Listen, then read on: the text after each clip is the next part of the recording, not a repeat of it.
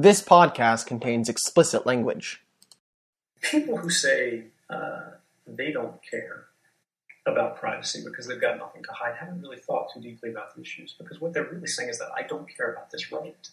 When you say I don't care about the right to privacy because I have nothing to hide, that's no different than saying I don't care about freedom of speech because I have nothing to say, or freedom of the press because I have nothing to write. There's a seriously concerning trend in many liberal and advanced democracies where we see a growing appetite in government to narrow the limits of our rights. A draft speech that was quoted recently by David Cameron after the election implied that simply because you're following the law, simply because you haven't done anything wrong, doesn't mean you'll be exempt from governmental interference in your private life. And this is an extraordinary departure from the traditional operation of liberal societies. That was Edward Snowden, a man who went from being just another U.S. citizen to becoming an overnight celebrity. On the minuscule off chance you've forgotten, he was the man who unleashed a tsunami of revelations about the National Security Agency's PRISM program, as well as other intelligence gathering services that were bulk collecting data on phone records and internet searches and so on. Edward Snowden has been called as many different names as you can count: a whistleblower, a hero, a traitor, just to name a few. But when he made the Time 100 Most Influential People list, he was categorized as a pioneer. And I'm not sure that's the right categorization for him. He was not the first person to leak classified government data. Only a few decades earlier, Daniel Ellsberg had released the controversial Pentagon Papers, which detailed sensitive information about the Vietnam War. And conversations and debates about the nature of privacy started long before Edward Snowden was even born. They existed long before the United States of America was even a country. Today we're going to look at the history of privacy and where the Fourth Amendment comes from, and then examine some of those debates that surround issues on privacy. Things like, how extensive should an unwarranted search be? What is probable cause? Is the bulk collection of NSA data constitutional? And a few more. I'm Cole, and this is Political Theory.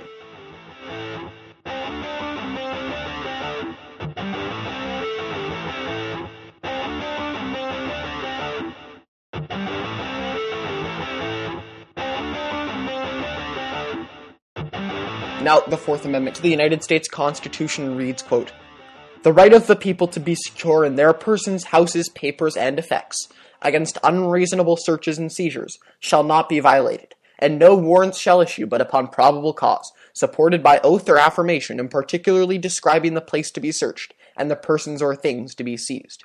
End quote. And that idea of privacy in our home, like almost every other part of our Constitution, goes back to ancient Greece. Aristotle writes about a distinction of what he calls spheres, and he highlights a clear distinction between the public and private one. The public sphere, called polis, is where politics, business, and other public arrangements take place, and the private sphere, called oikos, is for family and friends and other things that exist in the private domain. In that way, the idea of a distinction between public and private life has existed for almost as long as modern Western philosophy has. From there on out, many laws, such as the ones the Romans had, a right to privacy can be recognized in them, but it's rarely explicitly laid out. Our founding fathers would have gotten the idea of codifying the right to privacy against government from the English, who were dealing with privacy rights in the century leading up to American independence. One of the most important English privacy cases came about in 1604, in what is now called Semane's case. Two tenants, Richard Gresham and George Beresford, were living in a house in London when Beresford died, giving his effects in death to Peter Semane. Semane sued to have the effects delivered to him, so the Sheriff of London, holding a valid writ, entered the house by breaking down the doors. Sir Edward Coke, who was then the Attorney General of England, agreed that the sheriff had a right to break down the doors to enter the home, but should have knocked first, saying that Gresham still had a right to privacy, summed up in Coke's famous quote about the case, quote, "The house of everyone is to him as his castle and fortress, as well as for his defense against injury and violence as for his repose." End quote. That quote's been paraphrased, reworded, and reused thousands of times in discussion about privacy because it set such an important precedent for recognizing that English citizenry had privacy rights. Similar cases followed that continuously and incrementally recognized the importance of privacy, but far and away the most groundbreaking one came in 1765 in the English law case Entick v. Carrington. John Entick was an author who had written what the warrant for his home search called Very Seditious Papers, about the king and the English government. And Entick sued the Court of King's Bench, and Charles Pratt, who oversaw the case, agreed that the search had been unlawful, as the warrant lacked probable cause. Entick v. Carrington was the man who searched the home, set a massive precedent that put limits on the king's power and continued to establish important privacy rights for English citizens. The first big American issue with privacy and searches came with the Excise Act of 1754, which is almost a decade actually before Entick v. Carrington. Now, the Excise Act of 1754 granted tax collectors the right to interrogate and search the homes of colonists who they felt had prohibited or unaccustomed goods in their house. James Otis, who was a Massachusetts lawyer, petitioned the court to have hearings on the issue. The courts ruled against Otis, but Otis was later elected to the Massachusetts colonial legislature and helped pass legislation guaranteeing that general warrants, like the ones granted by the Excise Act of 1754, would not be allowed. Now, the Virginia Declaration of Rights, as well as 8 state constitutions, contain provisions against general warrants. And later in the show, we'll come back to whether or not what the NSA has done with companies like AT&T or Verizon has violated those general warrant laws. But we'll start today by looking at some of the issues that people have with the Fourth Amendment. Before we flesh out some of the debates and the arguments, I think it's important to get 2 of the most critical terms down and understand what they mean. Those 2, of course, are search and seizure. What qualifies as a search initially was a fairly easy dispute to settle. It was a search of one's office or home and literal search of evidence, but now given a number of new technologies, the definition of what qualifies as a search has to be reevaluated. Widely speaking, a search tends to be any intrusion into a place where one would expect privacy. For instance, in the 1967 Supreme Court case, Katz v. the U.S., Justice Potter Stewart wrote that the Fourth Amendment protects people, not places, meaning that the government's unwarranted wiretapping of a phone booth that was being used by Charles Katz was unconstitutional. The court agreed in a 7-1 decision that when Charles Katz shut the door of the phone booth behind him, he was signaling a reasonable expectation of privacy. The court has upheld in Smith v. Maryland that if a subject sends a signal of an expectation of privacy and society recognizes that expectation, then they effectively have a right to privacy. That means if 2 people are openly talking about committing a crime in the middle of a restaurant and are picked up by the cameras, they didn't demonstrate a reasonable expectation of privacy by talking openly in the middle of a restaurant. But if unwarranted bugs in a suspect's home pick up 2 people talking about a crime, then they, by talking privately in the home, did demonstrate an expectation of privacy. So consider something like cars. If an officer wants to search a car, is that an intrusion of privacy? On the one hand, a car isn't built for privacy, it's mobile. It has massive windows, thin walls, and there's not really a lot of places to hide things. You can't really expect to have privacy in a car, especially when it's out in public. Nonetheless, if you lock a car, which is a piece of your personal property, you're sending a signal that the contents of the car are personal or private or of value to you. And subsequently, the court has upheld that to full-blown search a car, an officer requires a warrant. How extensive can an unwarranted search be? Well, a brief search or detention is not, legally speaking, in violation of the Fourth Amendment. In the 1983 case Florida v. Royer, the court said that a temporary search or interrogation, if the search in questions pertain only to whatever had led the officer to pull over the vehicle, was constitutional. Then there's the question of what constitutes a seizure, be it a seizure of an individual or their property. It's pretty easy to determine what's a seizure of property. It means literally removing the property, but you can also seize an individual, and in the U.S. v. Mendenhall case in 1980, the court decided that a person is seized when their freedom of movement is restrained, both physically or seemingly. Seemingly means that the detainee, if they are under the impression that they are not free to leave, even if they are, has been detained. For instance, if a police officer talks to a person on the street about suspicious activity, they're not violating the Fourth Amendment. A person doesn't have to comply, so the officer can ask away, and it all falls outside the Fourth Amendment. But if they tell a person that they have to comply with their questioning, then they're seizing the person.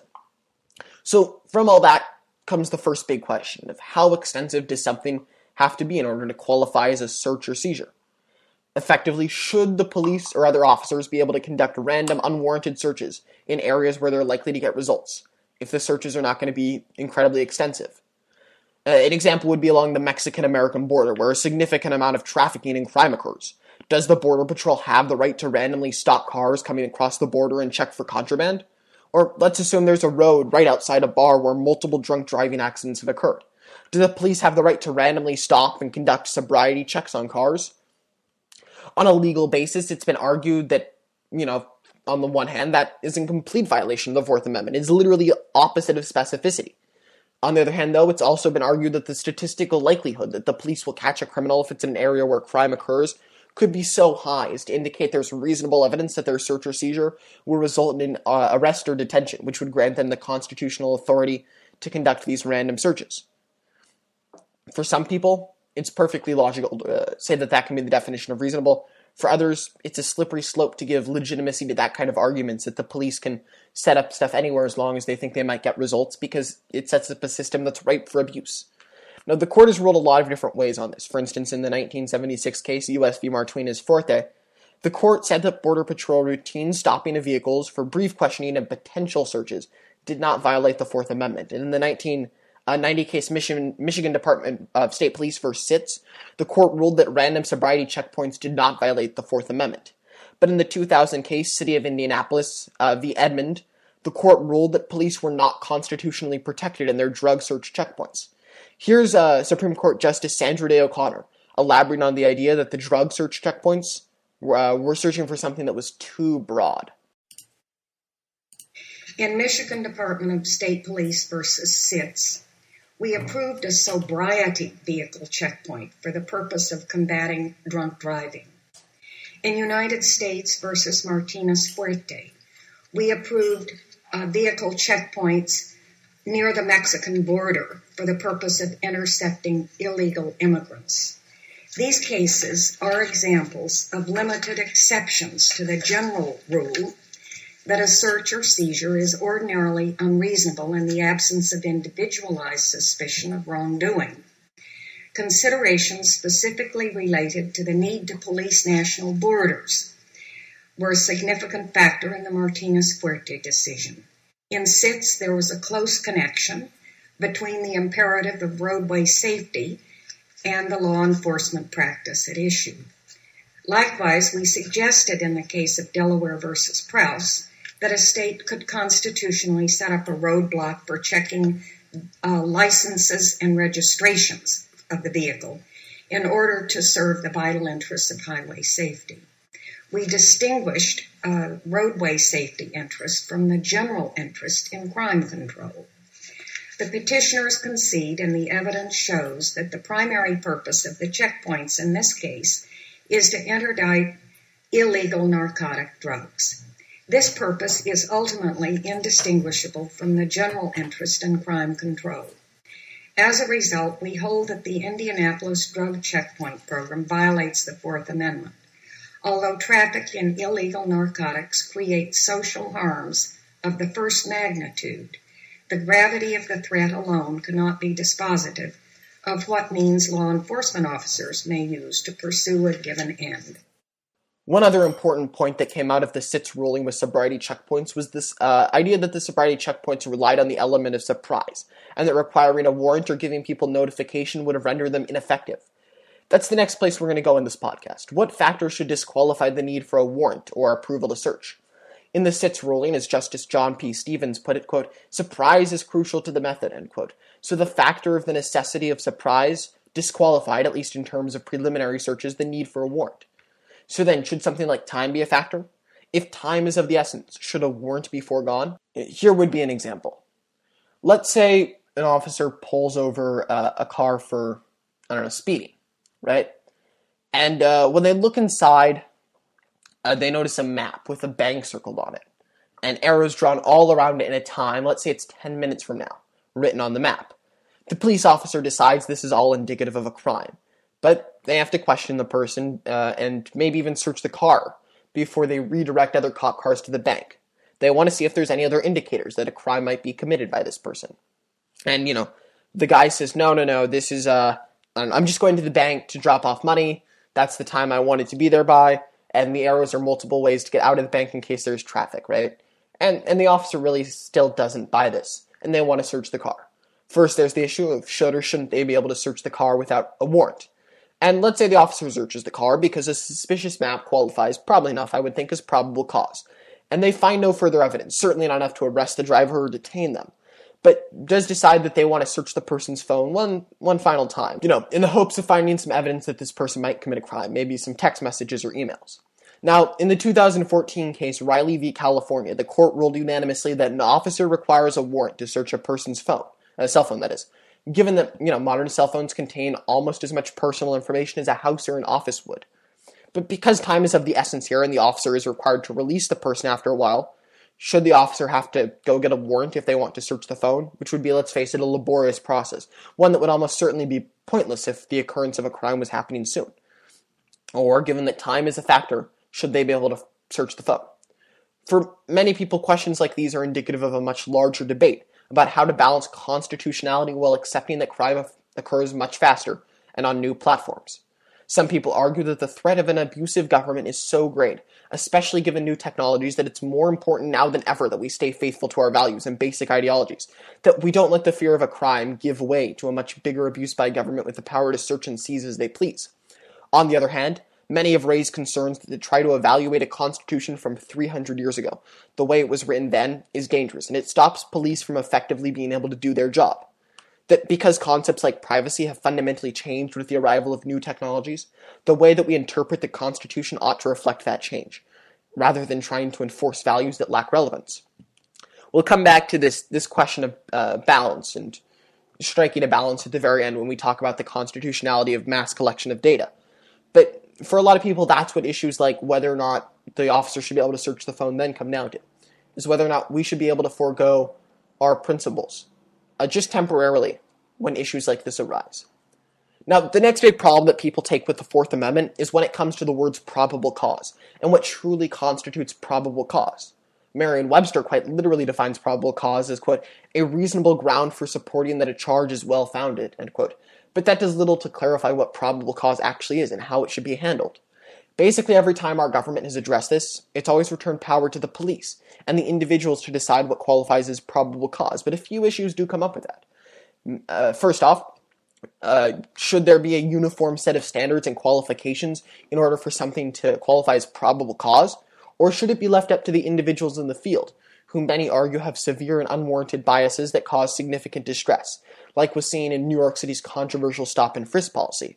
While the policy didn't deal with warrants, it did deal with search and seizure, and it allowed police officers to stop any person that the officer felt there was probable cause to infer that the person had committed a crime. Basically, if an officer felt they were able to determine that there was a chance the person had committed a crime or would commit a crime, they could stop and search them. Stops like these go back to what were known as Terry stops. And during a Terry stop, an officer can briefly frisk a person stopped on the street for weapons, if they believe that the person might be about to commit a crime. The Supreme Court upheld the legality of Terry stops in Terry v. Ohio in 1968, saying that stops of those kinds did not require a warrant, and that if suspicion was present, the stop was not unreasonable. Stop and frisk policies take Terry stops to the next level, and they too leave it up to the discretion of officers to decide who to stop. And this resulted in blacks and Latinos making up around 85% of the stops, despite those same demographics making up just over 50% of the city, leading many to accuse the policy of being racist. Here's an audio clip of a Harlem teenager named Alvin being stopped and frisked. He recorded the incident in secret and then sent the audio to The Nation, who published it. It's a great example of where one officer's bias is causing distress to a civilian without any real grounds for his actions. Here's the clip.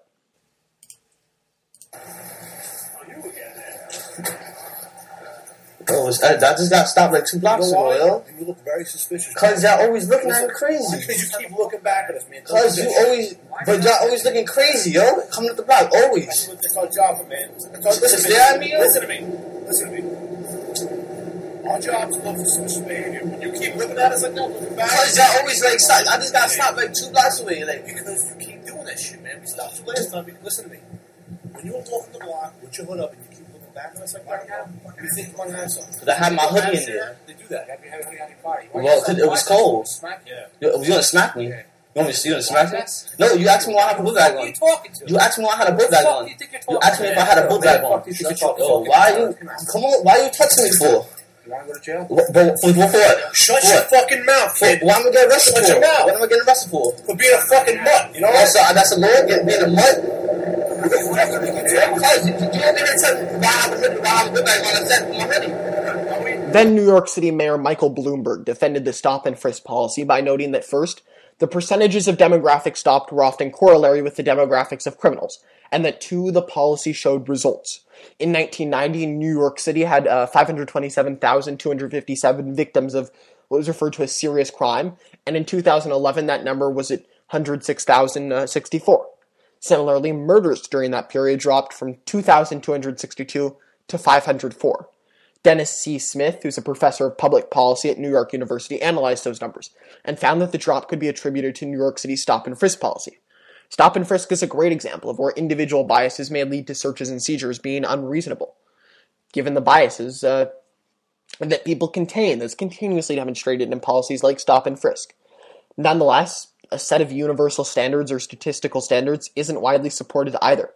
In the same way that you wouldn't hand the other team your playbook before a big game, if police officers set standards for probable cause, they're basically telling criminals how not to get stopped.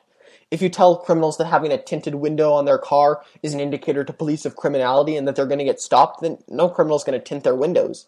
The discretion of officers and judges to evaluate what probable cause is a controversial topic. But the Supreme Court has effectively said time and time again that officers have the power to make decisions themselves and should not have to rely on qualifying standards. In the 1925 case, Carroll v. the U.S., the court decided that probable cause is a common sense standard, leaving it up to the officers. In New Jersey v. TLO, the court ruled that only reasonable suspicion was required. For a long time, the test was known as the Aguilar-Spinelli test, and it basically said that credible information combined with circumstantial evidence would be the basis for determining probable cause. But the court ruled in 1983 that a totality of the circumstances test was better. They ruled on Illinois v. Gates, and it basically meant that all the facts must be presented. Even that, however, did little to really set in stone any key guidelines for what determined probable cause. At the end of the day, our legal system has upheld that despite the bias that many complain about, leaving it up to the officers and judges on a case-by-case basis is the best way to determine what is probable cause.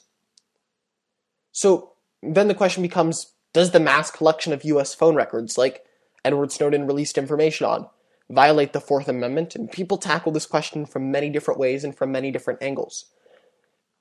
While not guaranteed explicitly in the Fourth Amendment, the whole Bill of Rights is set up to provide us with the tools to live our lives in the pursuit of happiness, as said in the Declaration of Independence. If freedom is the idea that we can live our lives in the pursuit of happiness, and part of that freedom is to act freely as well. For some, including Alex Abdo, who's a staff attorney at the American Civil Liberties Union, it's the hesitation that mass collection of data causes that's particularly troubling. As he put it, quote, "It threatens our ability to communicate freely without having to worry that the government is looking over our shoulders. It discourages journalist sources from coming forward, knowing as they do now that every one of their calls is being documented in a government database. It causes ordinary Americans to hesitate before calling individuals or organizations that they would rather not have as a part of their permanent record on file with the NSA." End quote. For him, it's the way that prison programs discourage us from living a truly free and unburdened life that leads to their unconstitutionality. And Alex Abdo, as well as many others, argue that the NSA bulk data comes at a cost, with no reward. A congressional review was, quote, "not able to identify a single instance involving a threat to the U.S. in which the telephone records program made a concrete difference," end quote. Virtually all independent studies, Abdo says, confirm that as well. That freedom that our founding fathers fought hard for, that people like James Otis fought hard in favor of, is being infringed upon. These are the people who say that we cannot forego our principles under any circumstances because of the larger risks it poses. It's like the old Ben Franklin quote. "They who can give up essential liberty to obtain a little temporary safety deserve neither liberty nor safety." Here's Elizabeth Wydra, chief counsel at the Constitutional Accountability Center, on why she feels that mass collection violates our Constitution and our Founding Fathers' vision for America. The need to get a warrant to have reasonable suspicion before invading someone's privacy, that wasn't a mere technicality, something on a checklist that you have to go through that slows down good law enforcement, something that the guys on Law and Order sort of get past with a wink and a nod. It was something that was so important to our founders that it was an essential part of the struggle for independence. On the other side, people also see the NSA PRISM programs as helping protect freedoms. Programs like PRISM help fight terrorism, and that protects people's lives, which you can't really enjoy freedoms without. For many, it's a trade-off. We give up some small freedoms in exchange for our lives. In many ways, we already do this, right? When you get searched at an airport, your privacy is being invaded, but most people don't have a problem with that because of the security it provides. Going to each phone company with a number multiple times a day with different numbers poses a series of logistical problems. Not only is it insanely time-consuming, but also promises to be a bureaucratic nightmare in order to share classified information of ongoing investigations with that many people across so many fields. The impracticality of having to go to each company every time information is needed, posing the serious security and efficiency issues that it does, has led many also to conclude that the NSA PRISM programs and the mass collection of data in one place are worth it. We have to face it, many people argue, that crime moves at a faster pace and that we need technology that can combat it. The sacrifice of some freedoms is worth it for many when it comes to protecting their lives. So then there comes the question of whose information is something like your phone records. If you don't believe that the bulk collection is constitutional, then you probably believe it's the consumer's information. When you provide your medical information to your doctor and your insurance, or in the way you provide your bank and insurance with financial information, it doesn't become the insurance companies, the banks, or the doctors to sell and distribute. In the same way, it's not the phone company's information to give away. On the other hand, the cell phone company is the one who provides the service and activates the phone. Furthermore, you voluntarily use a phone and provide the information to other citizens as well as the service provider, making it public information. In 1978, the Supreme Court heard Smith v. Maryland and decided that, as the Oyas Project summarized on their website, thus: the court held that the Fourth Amendment protections are only relevant if the individual believes that the government has infringed on the individual's reasonable expectation of privacy. This reasonable expectation of privacy does not apply to the numbers recorded by a pen register, because those numbers are used in the regular conduct of the phone company's business, a fact of which the individuals are aware. Because the Fourth Amendment does not apply to information that is voluntarily given to third parties, the telephone numbers that are regularly voluntarily provided to telephone companies by their customers do not gain Fourth Amendment protections. There's a quote by Lebanese-American writer Khalil Gibran that goes along the lines with this kind of argumentation nicely. He once wrote, quote, "If you reveal your secrets to the wind, you should not blame the wind for revealing them to the trees." End quote. The last thing that this debate over the constitutionality of mass collection seems to constantly come down to is what is reasonability? We're protected against unreasonable searches and seizures, so when is it reasonable? Or, the better question might be, does when it become reasonable versus unreasonable change? See, for some people, the law should not be flexible, and included in that is the idea that reasonable versus unreasonable should never change. Many people support this idea of a strict legal code on the basis of stopping a slippery slope. If we change the law once, then we give way for us to change it again, and again, and again, and eventually could find ourselves unable to control those changes. For those people, if we change a term like reasonable once to suit our needs, we could end up giving way to changes that ultimately destroy the point of having a Bill of Rights designed to protect our liberties in the first place. But on the other hand, many people feel that because the world is constantly changing, the way that we interpret the law ought to as well, like we talked about earlier. Today, there's more urgency to stop a crime quickly because of the speed at which a crime can occur. Furthermore, an individual can commit a crime all by themselves. Timothy McVeigh did more damage by himself than a well-organized militia could have done when the Constitution was written. McVeigh killed hundreds when he bombed the Oklahoma building, but a militia, could not have done the same amount of property damage as well as individual damage on life. And people like McVeigh can do that with minimal contact online or to others, meaning that the only trace they might leave, would be one that the NSA, FBI, or CIA would have to seize on quickly. Things like that mean that what would have been reasonable for stopping a crime when the Constitution was written aren't reasonable for stopping crimes anymore. And subsequently, what's reasonable for issuing warrants and searching and seizing shouldn't be either. The definition of reasonable must be changed to meet new challenges, many people argue. And continue with that, lots of people feel it's no longer unreasonable, especially in the context of a post-9/11 world especially, to operate and collect data in the way that the NSA does. Email us your thoughts at Political Theory Podcast on any one of the debates that we've tackled today, or if you have a question or comment or anything else like that on something that we maybe didn't address, please feel free to email that in at politicaltheorypodcast@gmail.com. That's politicaltheorypodcast@gmail.com, all one word. Please subscribe to us, tell your friends, and leave a review on the iTunes section. Tune in next time when we talk about the Fifth Amendment. Until then, thank you. Until then, thanks for listening. That's what I want to say.